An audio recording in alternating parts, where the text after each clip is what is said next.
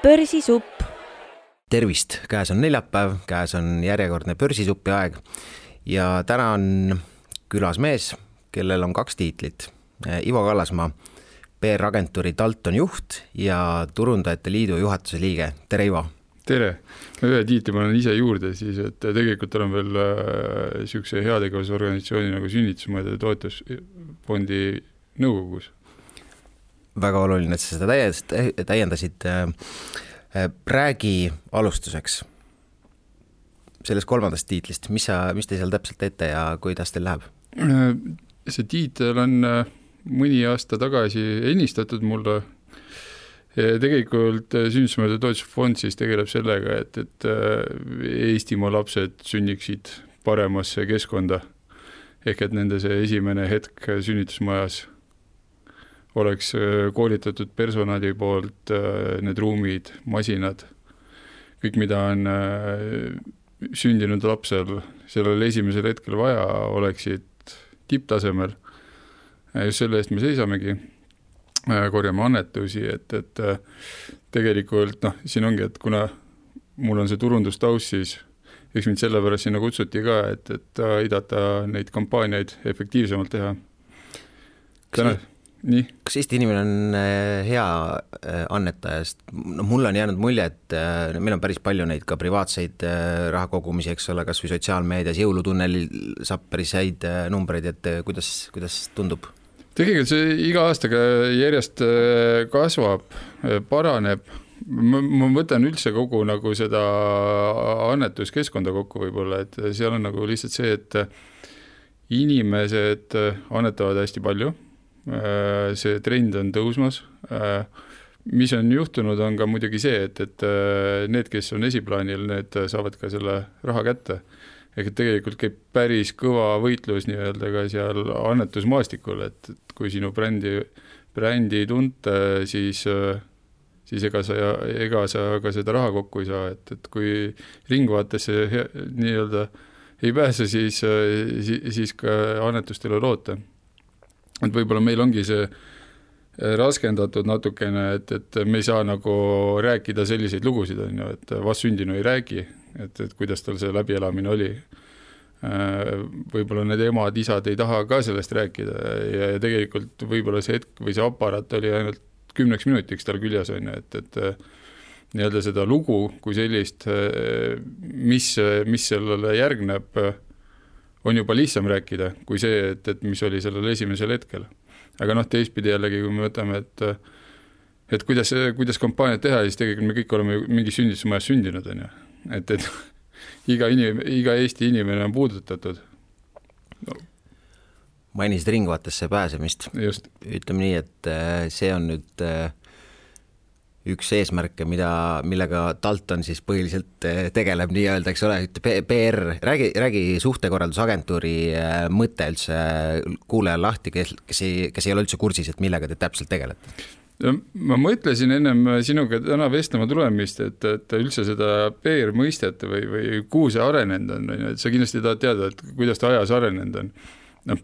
Kui ma ütlen nagu PR turgu, siis üks hea kolleeg, konkurent aeg-ajalt hoiab kursis mind nagu sellega, et kuidas turul ka raha liigub ja tegelikult ega ise vaatad finantsnäitajaid, siis aasta-aastalt nii-öelda nagu toimub kasv kogu sektoris.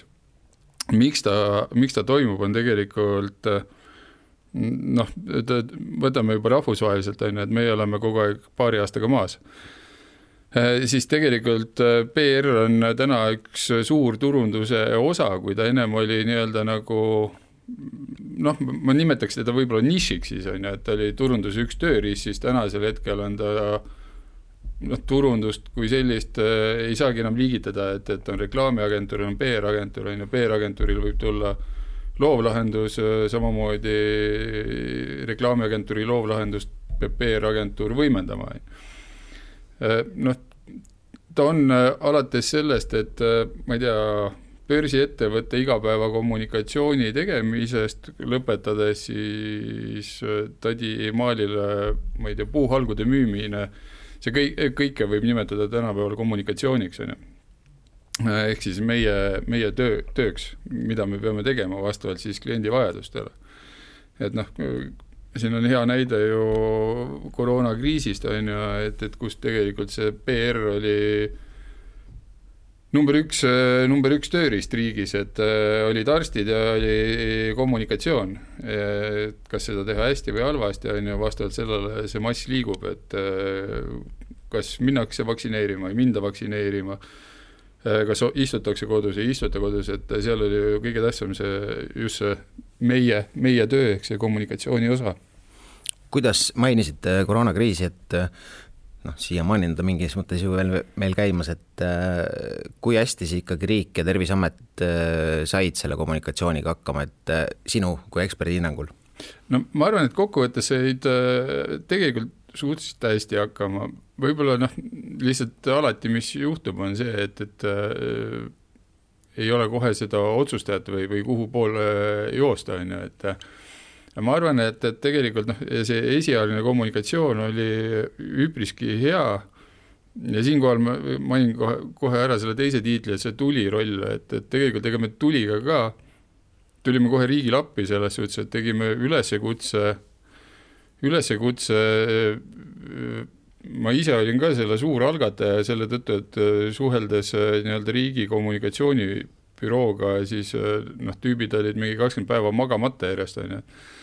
Et kus sul see mõte töötab, et paneme seljad kokku, sellepärast, et kõigile tegelikult oli see lockdown olukorras nii-öelda tööd kukkusid laua pealt maha ja kuidas seda olukorda kiiremini nagu tõmmata, stabiliseerida ja siis tegelikult otsustasimegi, et paneme seljad kokku agentuuridega ja ükstapuha, kas kellelgi on alates ürituskorraldusagentuuridest, et nendel olid need tahvelarvutid või kellel on disainerid üle, et kiiresti nagu seda riiklikku kommunikatsiooni aidata juhtida, stabiliseerida,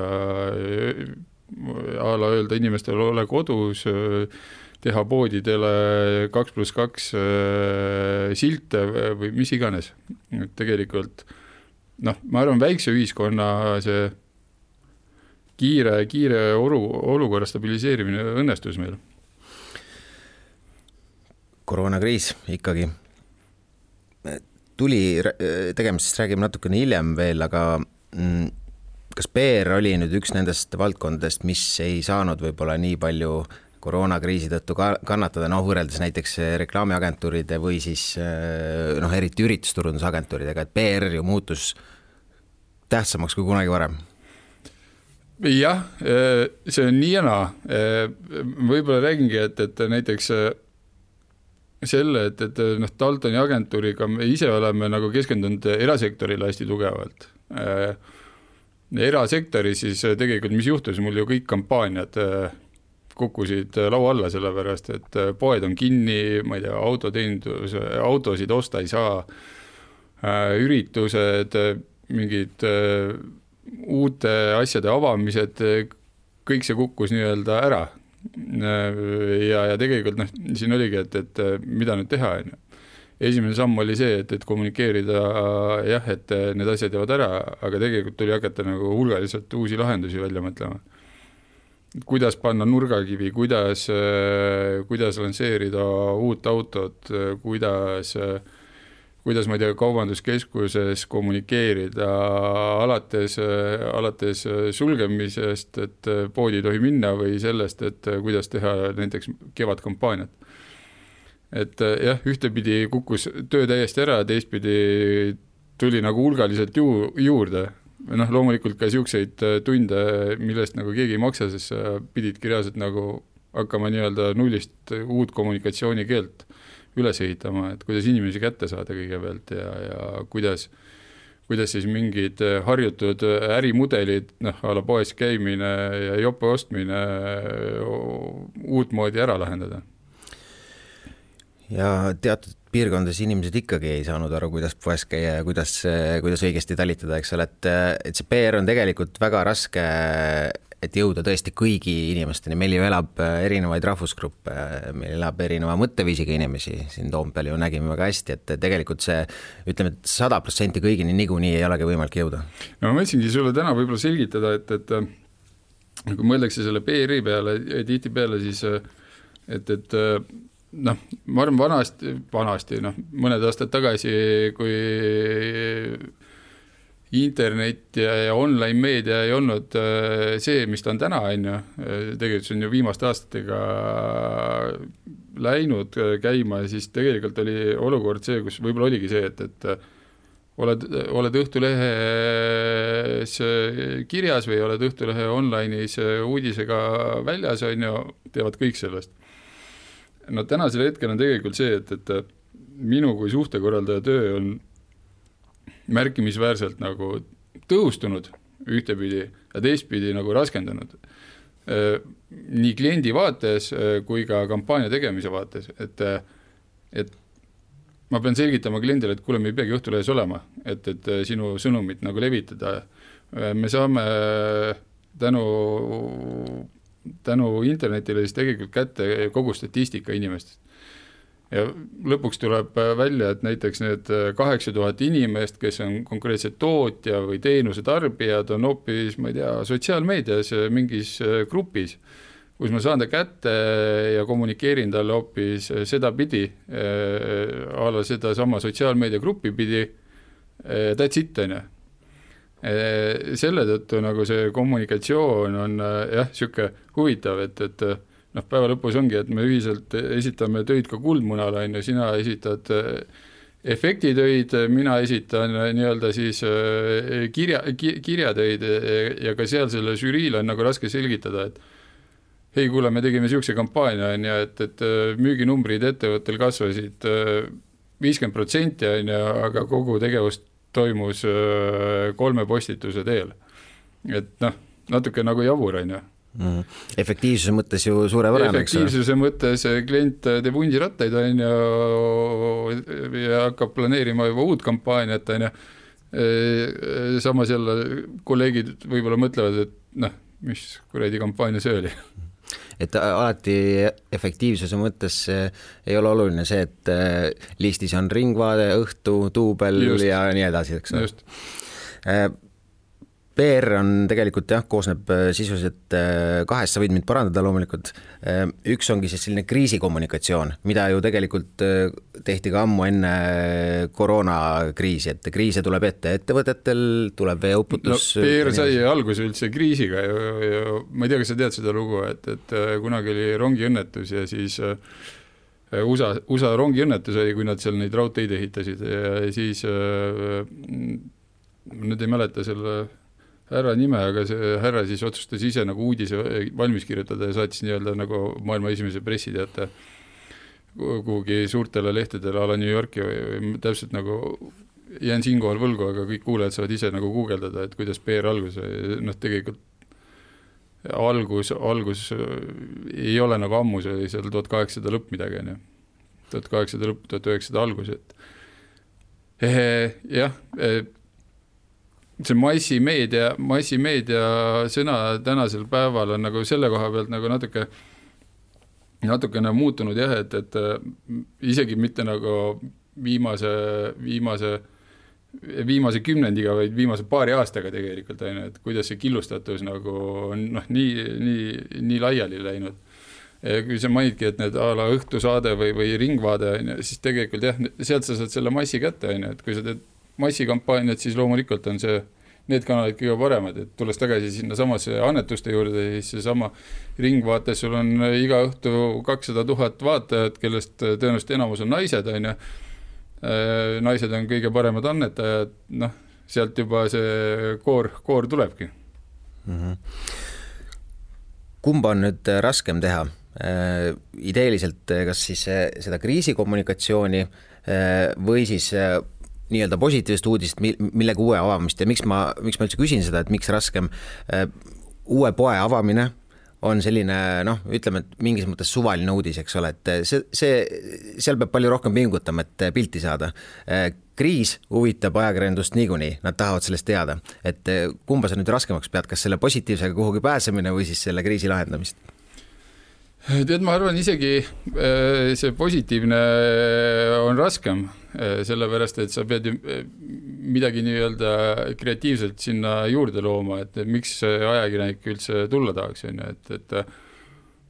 et ka hiljaaegu just ütles üks klient mulle, et kuule, kuidas sa garanteerid, et sinna ikka ajakirjanikud ka kohale tulevad, et mul siin paar aastat tagasi oli kogemus, kus avati uut asja, aga mitte kedagi ei tulnud kohale, et siis see sõber oli jube kurb, et ta tegi suured pingutused, aga mitte kedagi ei tulnud. Suure pingutusega, aga ta unustas ära, nagu, et võtaks mingi PR-inimesed appi, et kes tal mõtleks välja selle loo, miks peaks ajakirjanik kohale tulema. PR-tase Eestis on tõusnud selles mõttes, et meil ju järjest rohkem pääseb meediasse erinevaid avamisi, sellepärast, et need avamised on kuidagi huvitavamaks tehtud, eks ole, et see on vist,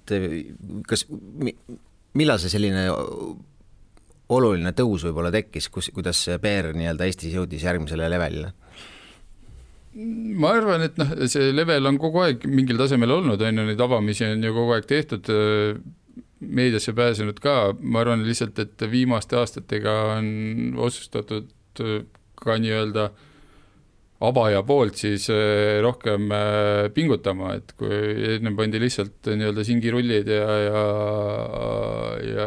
vahuvein sinna nurga peale, siis nüüd ikkagi panustatakse, et see avamine oleks uudisväärtuslik, oleks efektiivne, oleks äge, et siin on juba nii-öelda ka ürituskorraldajate nagu tugev edasiareng, et kuidas neid asju vingemalt avada.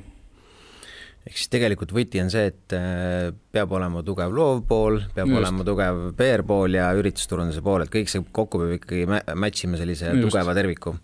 Ja see tegelikult, mis seal ongi, et millel mina nagu alati keskendun, on see lugu. See lugu tegelikult, ega ajakirjanik, sina vana ajakirjanikuna tead ju, et ega üritus ei pea olema vinge, aga kui lugu on taga hea, et siis sa lähed ka kohale või tahad sellest kirjutada. Ilma selleta nagu ei ole seda, et sa võid neid vilesid tulesid panna palju tahad, et ma ei tea, kutsuda maailmastaarid kas või esinema, siis tegelikult tehakse lugu maailmastaarist, aga mitte sellest avamisest. Ja ei pruugi isegi märkimist saada, et kus see toimus. Just.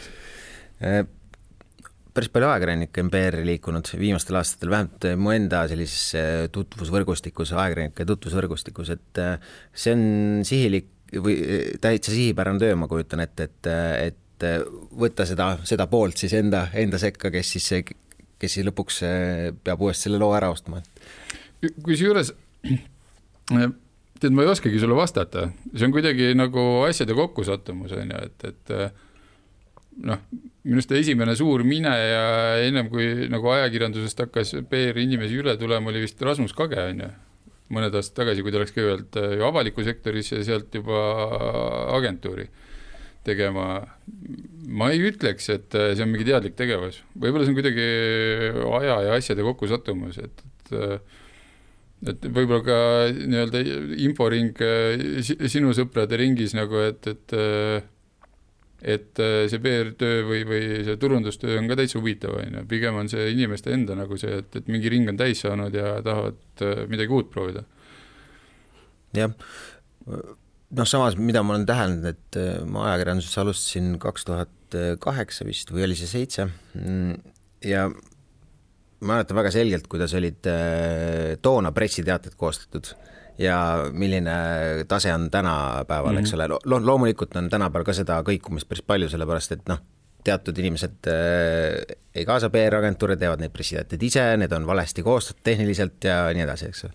Aga üldiselt ma olen ikkagi näinud, kas või ütleme pressiteadete põhjal, et see tase on võrreldes selle 13 aastaga oluliselt muutunud. Et ikkagi kvaliteet on ikkagi mingi väga kõva õppe teinud.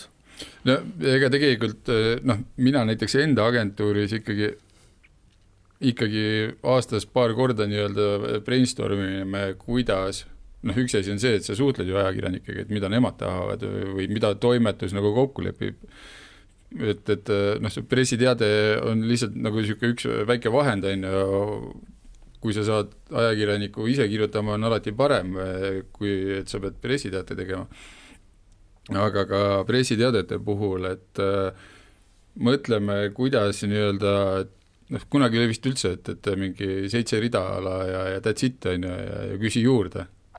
Ja siis ajakirjanik helistas, vaata, siis talle tuli ju pressiteade ja sellest tuleb kirjutada, on ju, et näiteks ongi, et me oleme ise siin praktiseerinud aastaid ka rahvusvahelist kommunikatsiooni väga edukalt. Ja just selle tõttu ongi, et kui Eestis saab ajakirjanik 200-300 pressiteadet vist päevas, on ju, ma ei teagi, kuidas tänasel hetkel on, ma ei tea, on sul kolleegidelt infot? Jah, ütleme, et ikka tuleb neid umbes nii palju, nagu sa mainisid. Siis mõtle nüüd venna peale, kui sa tahad saada kuhugi suurde kanalis ja sellel mehel on näiteks Twitteris 1 miljon jälgijat, on ju, et kui palju pressiteateid talle tuleb, on ju. Korruta 10-ga lõdvalt.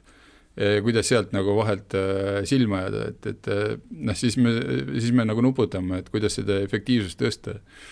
Kas see lugu on juba terve artikkel näiteks talle, et tüüp saab põhimõtteliselt oma nime alla panna, kas see on lühike pressiteade, kas ta on keskmise pikkusega, fookuste paika ajamine, see on tõesti siuke nagu eraldi tööliin, isegi inglise keeles on juba tööriistad, et lase robotile pressiteade, paneme nagu märksõnad sisse ja ta koostab sulle pressiteate, et ka siuksed tööriistad on, nendesse ma nagu absoluutselt ei usu, aga ma saan aru, mingid korporatsioonid juba ala toote uudiseid sellisel kujul pidid välja saatma.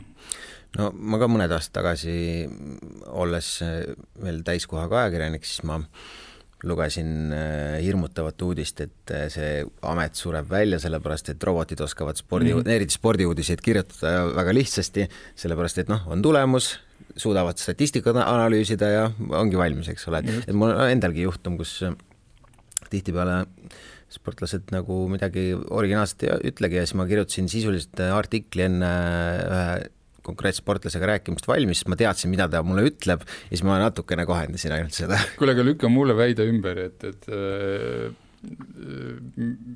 mulle kui suhtekorraldajale, et spordiajakirjanike kohta olen ma siukest nalja kuulnud, et kui on näiteks Kossu või jalkamäng, siis tal on uudis ennem valmis kirjutatud ja siis ta paneb ainult sinna need numbrid sisse.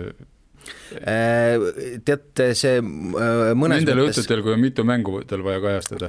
Kusjuures kindlasti see veel mõned aastad tagasi oli rohkem teema, sellepärast et oli vaja lehte jõuda ja spordivõistlused on ju õhtuti ja siis sa pead kirjutama mängu ajal põhimõtteliselt enamus artikli valmis ja siis kui saad tsitaadid, eks ole, jõuad ajaliselt, siis on väga hästi, eks ole, aga muidu ongi numbrid vahele ja nii on. Ma tean ka ühte juhtumit, kus üks konkreetne ajakirjanik läks riski peale, väga suur risk muidugi.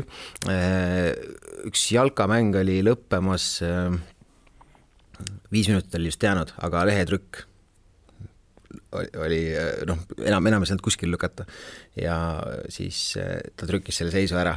Seis ei muutunud, aga ta võttis selle riskist, et jalgpallis võib 5 minutiga ka väga kardinaalselt muutuda. Me oleme kõik seda näinud, see juhtub eriti viimase minutiga. Ja. Aga sa mainisid maailma meediasse pääsemist, sellest unistavad tegelikult kõik, eks ole, sellest unistavad siin ka reklaamiagentuurid, et nende mingisugune lahendus siis saaks tähelepanu, eks ole, paneme neid sinna, saadame sinna reklaamiportaalidesse, siis noopitakse üles, vahepeal märkad, et et oled kuskil Indoneesia ajakirja jõudnud, guugeldades, et kuidas see maailma meediasse jõudmine ikkagi käib, et see on päris keeruline ülesanne. Ma ütlengi, võib-olla ma natuke laiemalt räägin sellel teemal, kui tohib, et ma alustaks võib-olla sellest, et nii-öelda kaasaks ka siia juba tuli tegemised, et tuli üheks eesmärgiks on ka see, et aidata kambakesti koos nagu jõuda siis suurte brändideni selliselt, et me ei teeks mitte Baltikumi ülest reklaami, vaid me teeks näiteks Eesti reklaamiagentuuril oleks ju väga kõva, kui sa saaksid ise ühe Poola reklaami valmis teha, mitte adapteerida, ma ei tea, Persili seda pesupulbri reklaami, on ju, pane eesti keel peale ja tegelikult mingi lokkidega tüüp on ju üldse ei kõneta ühtegi eestlast. Siis ma ei tea, kui palju sa oled kursis Skandinaavia poolega, on ju, et Soome teeb ülemaailmseid asju, võidab Cannes'i lõvisid Rootsist, ei ole üldse mõtet rääkida. siis tegelikult nendel on nagu üks eelis see, et kuidas nendel see on õnnestunud ja kuidas saada endale ka rahvusvahelisi kliente, on see, et nende enda riigi ettevõtted on rahvusvahelise mastaabiga.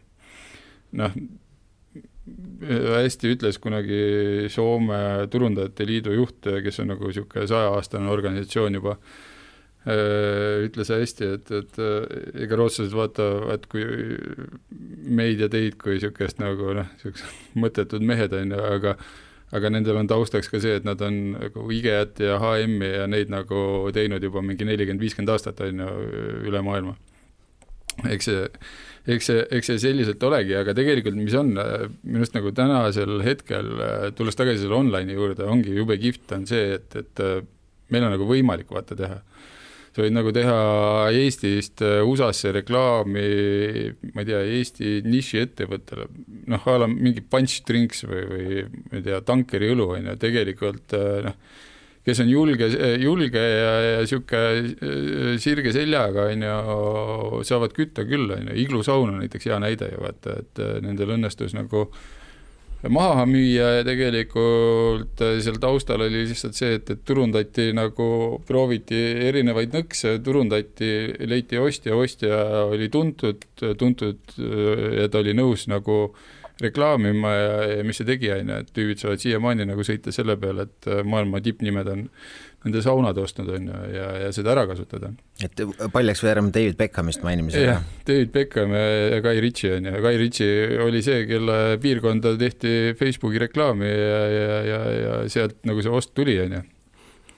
Et tegelikult ongi, et enam ei pea olema need miljonid kliendil tagataskus on ja peab olema see nutikas idee ja õiged turunduskanalid. PR-is on veel selle võrra lihtsam on ju, et kui me räägimegi, et ajakirjanikud otsivad ju tegelikult kogu aeg lugusid on ju, ja kui ma ütlesingi, et tal on paar tuhat pressiteadet päevas on ju, siis see pitch või see lugu, mida sa talle pakkuma pead, peab olema nutikas, geniaalne ja tema stiiliga. Ega meie ka, kui me neid lugusid pakume, siis reastad need ajakirjanikud ära, on ju, mingi listi paned nii-öelda mingi paar tuhat nime paned lihtsalt, et kellele pressida see pressiteade peale, aga mingi siukse löögitöö teed ikkagi nendele suurtele väljaannetele, kindlatele ajakirjanikele, vaatad, mis stiiliga ta kirjutab, millest ta kirjutab, kaardistad ära ja hakkad talle nagu peale kütma ja tegelikult iga inimene on ju paari kõne kaugusel, eriti kui sa oled ajakirjanik või suhtekorraldaja ja sa tead seda, et sa saad sisuliselt mingite kontaktide kaudu väga kiiresti inimesed kätte. On ju. Võrgustik on märksõna. Pigem ise nagu enda sihtide ja ambitsioonikuse plaanimine, et planeerimine, et ma arvan, et mingitel inimestel pole nagu julgustki, on ju, et proovida rahvusvahelist kampaaniat teha või juba joos. Aga jah, need, kellel on ikkagi, see jah, mingil mõttes, kui reklaamist rääkida, siis jah, sa maksad, eks ole, Inglismaal näitamisest natukene rohkem, eks ole, et sa pead võtma selle riski, aga jänesed ei joo šampust, eks ole. Nii ta ongi ja päeva lõpus, võib-olla meie turuga tekibki see, et ma ei tea, tuleb sulle Coca-Cola sisse, nagu siis oled käpuli vaata selles suhtes, et siis sa jooksed nagu 3 teise agentuuri juurde ja ütled, et nagu kogu creative ja disain, palun nüüd tulge mulle appi. On ju. Ja tegelikult PR-is on meil näiteid suuri rahvusvahelisi kampaaniaid ja mul endal on üle 10 kampaania sellist, mis on rahvusvahelises meedias suurelt lennanud.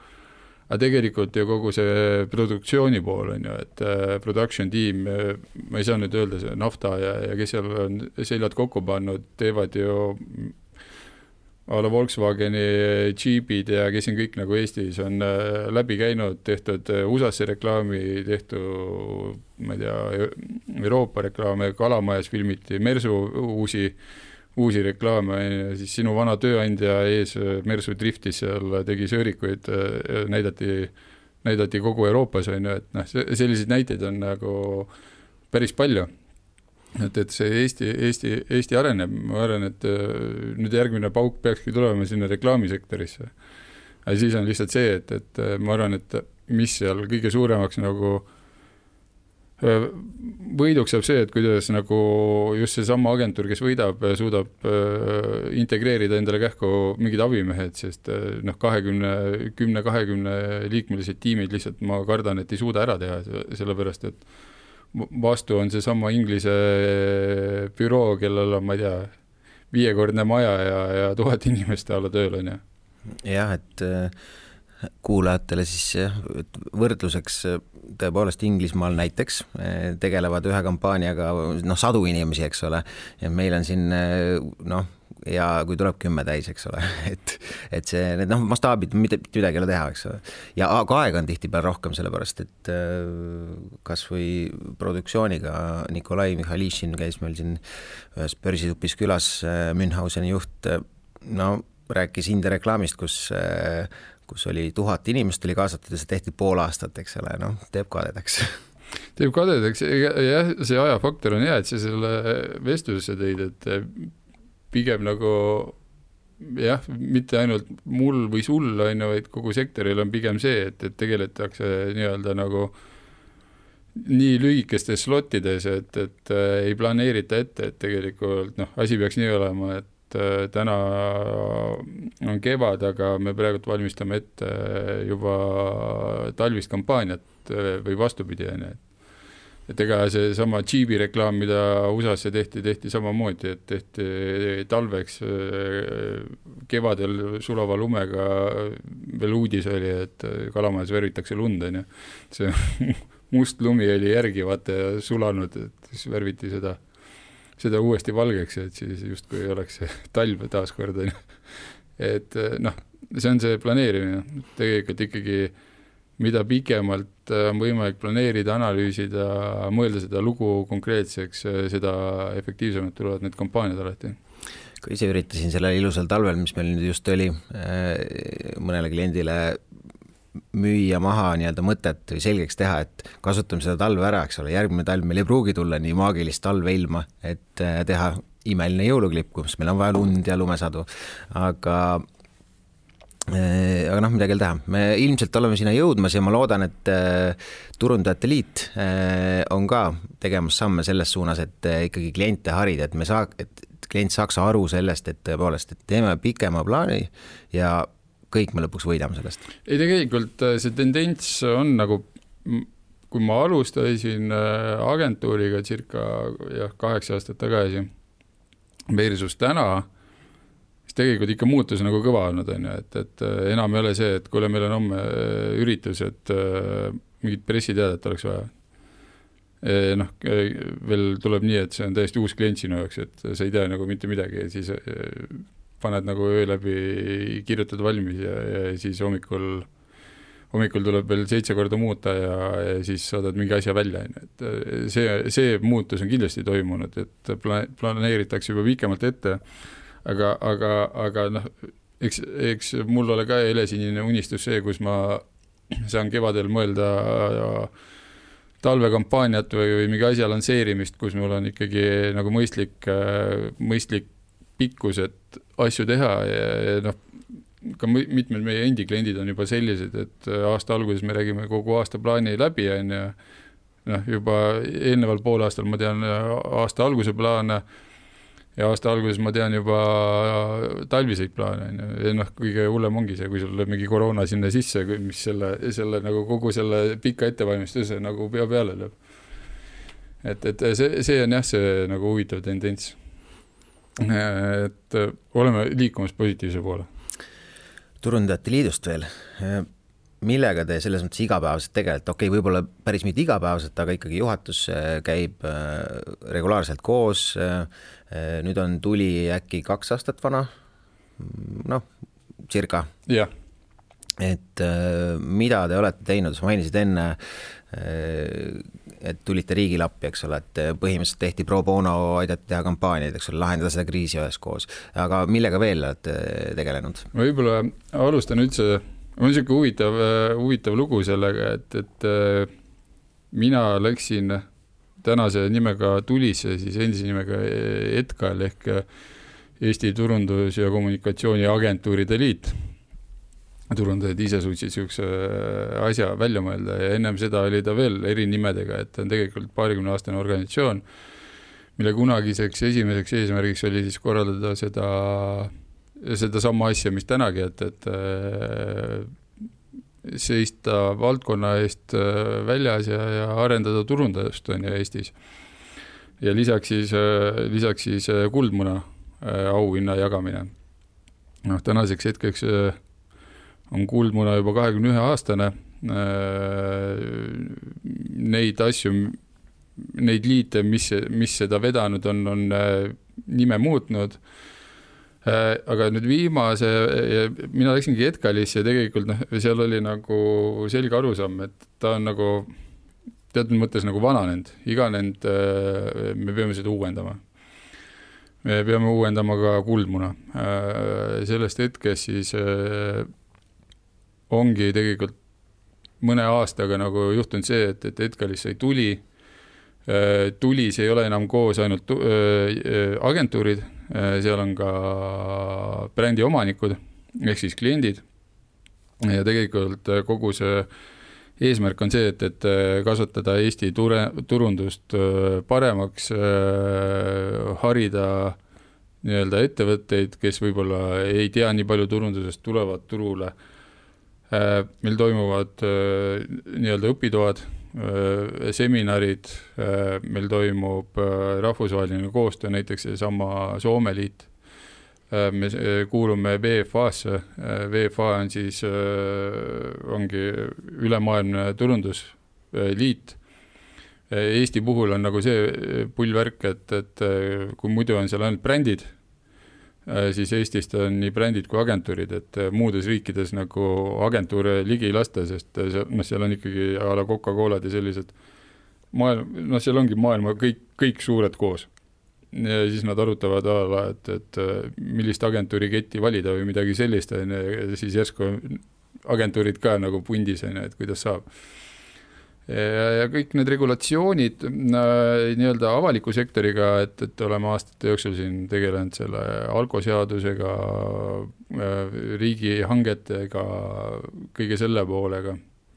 Ja lisaks ongi see, et põhiroll on tegelikult see, et kuidas nagu efektiivistada seda ühist koostööd, et näiteks see sama üks väljund, et minnagi ja panna seljad kokku mingite agentuuridega ja võtta ära mingi rahvusvaheline hange näiteks on ja tuuagi Eestisse tegelikult seda raha juurde. Tulijuhatuse igapäev tegelikult on niisugune poole kohaga töö, see on tasuta töö, aga tegelikult ega seal iga nädal tuleb kas probleeme või rõõme, alates siis seminaride korraldamisest lõpetades mingite vaidlustega või abistamisega, eriti just avaliku sektori suunal, et näiteks mingit hanget tehakse, et kuidas seda hanget teha, soovitage meile žüriiliikmeid, et hange oleks paremini tehtud, et seal oleks mitte ametnikud, vaid ka reaalselt nii-öelda arusaajad kambas. Ja võib-olla minu nagu üheks lemmikteemaks suhtekorraldajana ongi olnud see tuli väljund, et tegelikult see tuli turundusuudised jõuaks rohkemateni kui lihtsalt see zumft nii-öelda. Ja selleks ongi tuli portaal, kus tegelikult on tänasel hetkel meil uudiste toimetaja ja tuleb iga nädal uudiseid. Ja seal on ka, et me panime nagu algselt paika, et see ei keskendu ainult ala disaini või reklaami võimendamisele ja oma nava imetlemisele, vaid ikkagi ka otsustajad oleks sinna kaasatud, näiteks ettevõtte juhid räägivad, kuidas nemad turundust näevad või kuidas seda parendada või nii-öelda koostöö kogu sektoris, sest nagu okei kampaania on see, et kui sa paned 1 euro turundusse ja 2 tuleb tagasi, aga tegelikult võiks nagu 7 korda tulla tagasi või 5 korda tagasi ja tegelikult ma nüüd ei mäleta, kes see liige oli, aga tema arvutas välja, et Eestis on põhimõtteliselt iga kampaaniaga tuleb tagasi 5 korda raha. Aga nüüd ütle seda siis ettevõtte finantsjuhile, et panen milli sisse ja saame 7 tagasi, et ma arvan, kui ta seda esimest numbrit näed, et kampaania maksab 1 miljon, siis juba teeb soovituse juhile, et see turundusosakond võiks lahti lasta või midagi sellist vaata, ilma ära kuulamata. On sageli raske neid numbreid müüa, midagi teha, aga noh, sellega tegeleb Tuli ja tegelikult ega agentuuri poolt ka üritame ju kõik siin ikkagi selgeks teha, et ei ole ainult see, et me tahaks keegi oma rahakotti täita, vaid ikkagi me tahame teha head asja ja see panustamine toob tagasi. Just. Ega paljud ka Eestis, ma olen märganud, meil mitmed rahvusvahelised nagu kliendid on selle koha pealt hästi kihvtilt vaata praegult igasugused ühiskontorid ja avatud kontorid ja ehitatakse uusi mudeleid, et kogu aeg ka nagu see HR pool töötab ja mõtleb, et kuidas nagu efektiivistada koostööd. Sest tegelikult, mis on nagu giftid sümbioosid, on see, kui ost ja turundus lükatakse näiteks kokku. Et ei ole see, et ostuosakond istub teisel ja turundus kolmandal ja siis ost ütleb, et oleks vaja midagi teha ja siis turundus mõtleb midagi, aga teeb hoopis teise asja ja siis saab hoopis teine asi rohkem müüdud kui see, mida tegelikult oli ostul nagu aluste täis sisse ostetud.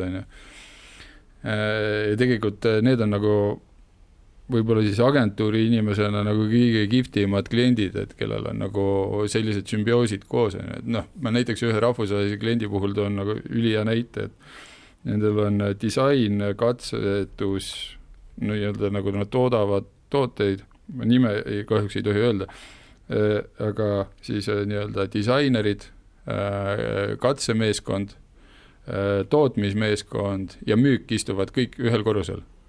Natuke arusaamatu seltskond on, et üks on, ma ilmestan võib-olla siis seda, et ühes otsas istuvad nagu padu hipsterid ja teises otsas on sinise ülikonnaga, pruunikingaga vennad ja nad saavad nagu läbi,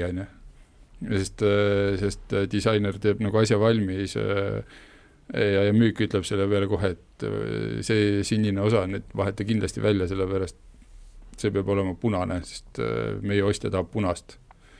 Ja vahepeal siis toimub veel see protsess, et nii-öelda see tehniline osakond siis katsetab asja laboris läbi ja ütleb, et kunstimehed, et see nagu ei püsi püstiga. Et sellised sümbioosid ja tegelikult ka nende puhul on see, et isegi see turundus ja disain kõik istuvad ühe katuse alla, ostetakse ikkagi agentuuri sisse, et kuidas seda toodet veel efektiivsemalt maha müüa. Jah, olen ka nende ettevõtetega kokku puutunud, kus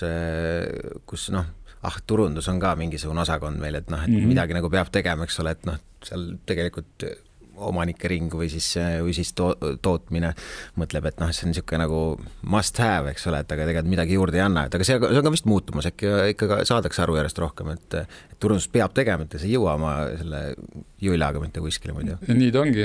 Mul oli üks hea näide kunagisest olukorrast, kui üks tuttav turundaja rääkis, et kui ta oli kuhugi tööle läinud turundusjuhiks ja siis anti teile eelarve, kus olid ka tema palgakulud sees ja siis kui ta nii-öelda kogu selle asja kokku pani, siis järgi jäi aasta peale talle 2000 krooni. Okay. See oli siis kogu turundusraha ja siis ta küsis nagu ettevõtte juhigast, et mis ma nüüd teen, siis tee turundust, aga vahendeid ei ole. Okay. No võt jah, õnneks see on ikkagi mingil määral pöördumas. Ei, see on kõvasti pöördunud. See on väga kõvasti pöördunud. Ma arvan, võib-olla ühe asjana see on lihtsalt minu mõte, võib-olla sellele on kaasa aidanud kogu see online kommunikatsioon, sest me näeme seda uksest aknast on ju seda turundust.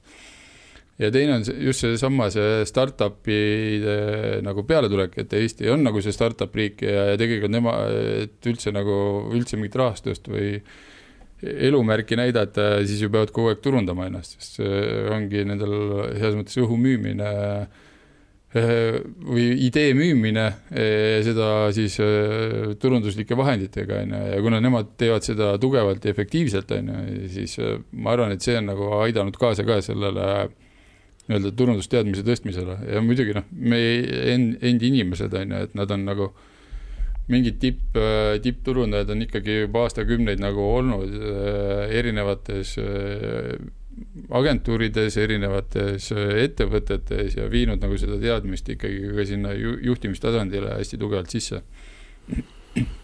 Räägime Kuldmunas ka, mida Turundajate Liit korraldab saatuse tahtel eile lõppes siis tööde esitamine. Veel ei ole meil teada, kui palju töid esitati, aga küllap päris suurel hulgal, sellepärast et tegelikult see paus, ütleme, see eelmisest kuldmunast selle kuldmunani oli pikem kui tavaliselt, eks ole, et mida sa ootad? Ma ootan seda, et nagu pärast refreshi, mis siis oli 3, äkki nüüd on 4 aastat, 4 kuldmuna tagasi, kui uuendasime kategooriad, reeglid, kogu asja viisime nii-öelda tänapäeva standarditele ja rahvusvahelistele standarditele, siis on iga aasta näidanud seda, et tööde maht on nagu tõusnud suures hulgas on eriti õnnelikuks teeb ju see, et ettevõtted ise on hakanud, kes ikkagi in-house turundust teevad, on hakanud ka oma töid esitama. Mis ma loodan on see, et ka see aasta nagu ületab see. Väike kartus on, et seoses sellega, et oli nüüd koroonakriis on et võib-olla kellelgi midagi ei ole on et selle tõttu tegime ka sellise nalja, et see aasta on käsitööfestival, et kõik ju pidid kodus mingit käsitööd tegema, ei saanud kontoris oma tiimiga suuri projekte teha, vaid kuidagi tuli nikerdada iga üks omas nurgas, siis see kartus on, aga vaikselt sisemine tunne ja teadmine tegelikult ütleb seda, et ka see aasta saab rekordid purustatud. Milline on hea töö PR-kategoorias, kui nüüd PR-žürii hakkab hindama neid töid, siis mis on see, mis teeb ikkagi auhinnaväärilise töö? Auhinnaväärilise töö, ma ei oska sulle nagu selliselt öelda, see oleneb alati žüriist, et mis on selle aasta žürii nägu ja mida nad ootavad. Mina tegelikult ise see on ka vist ainuke kategooria kuldmunal, see on ka reeglites, et ka seal ühena hinnatakse efektiivsust. Sest nagu me alguses rääkisime ka vaata, et tegelikult see ei pea olema nagu 100 esikaant saanud.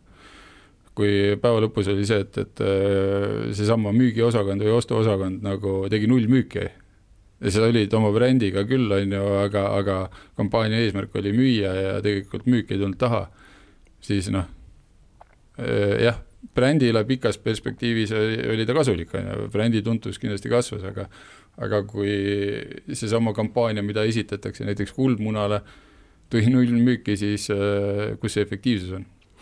Jah, siin natukene, ma olen ise ka selle peale mõelnud, et see on sellel aastal ka veidi keerulisem, sest et mingid kampaaniad sai tehtud ju ajal, kui näiteks poed olid kinni, ehk siis seda klassikalist mõõtmist ei saanudki teha, eks ole, et okei, veebis on lihtsam, eks ole, samas kui sul veebivood oli, sul niikuinii tõusis see, et see, et kui sa paned sinna, et veeb kasvas korda 10, siis see ei tule nüüd võib-olla nii väga sellest, et sa tegid nii suurepärase kampaania, kui sellest, et lihtsalt füüsilised poed olid kinni.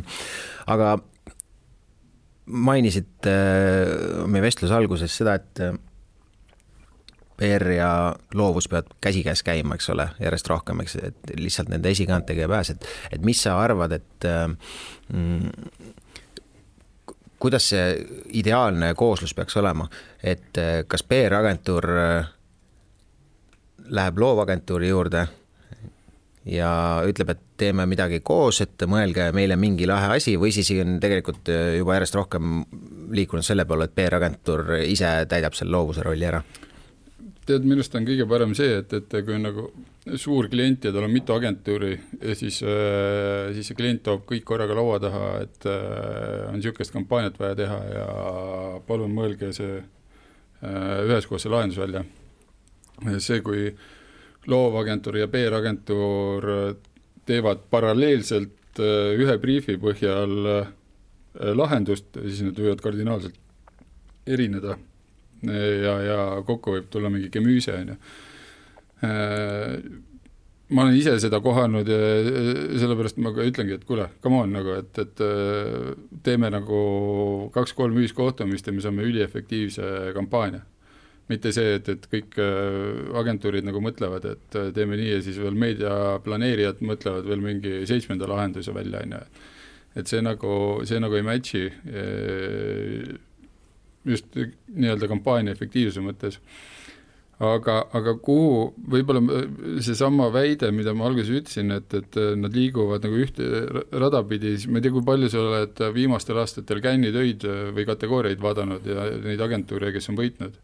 Olen vaadanud, mul on ka siin väga palju mõtteid selles osas iseenesest, et seal on nagu minust väga palju ka seda, et jagatakse justkui seal on küll see mingis mõttes silmakirjalikus sisse kirjutada, sa pead varjama enda agentuuri nime, aga tegelikult kui McDonaldsile või Burger Kingile keegi on teinud midagi väga suurepärast, siis niikuinii kõik reklaamimaailmas teavad, et kes selle taga on, et seal on kahets. No vaata, seal on tegelikult üks pull asi on, mis on juba, ma arvan, aastaid 5, on see, et reklaamikategoorias võidab PR-agentuur ja PR-kategoorias võidab reklaamiagentuur. Et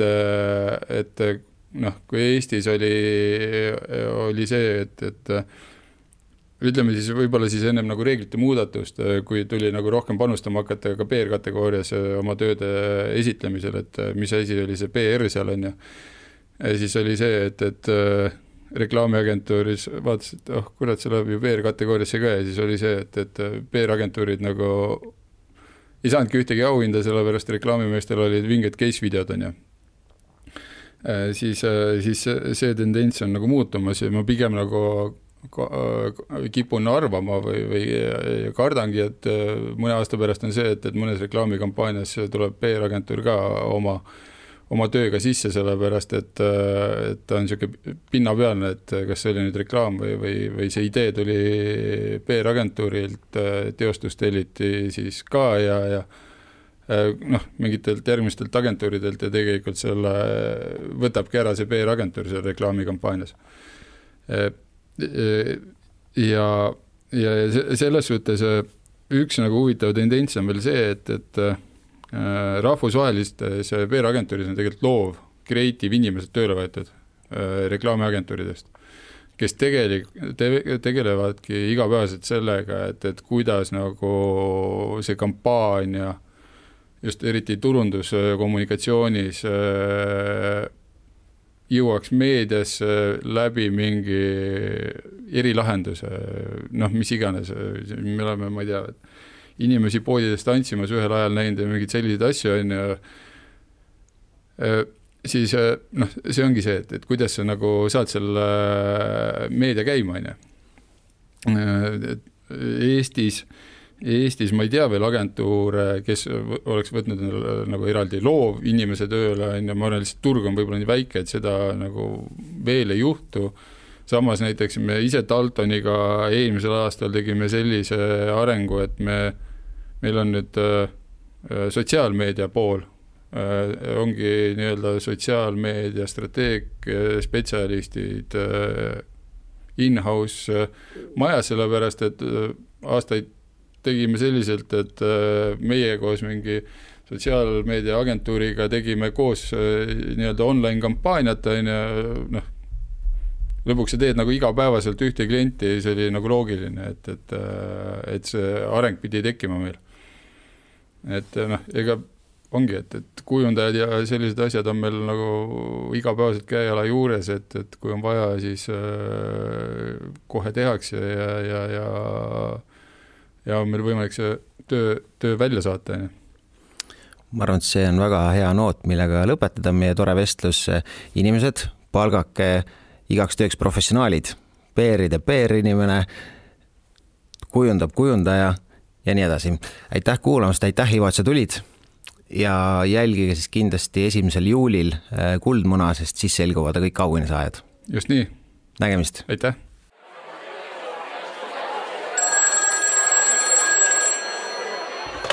Börsisupp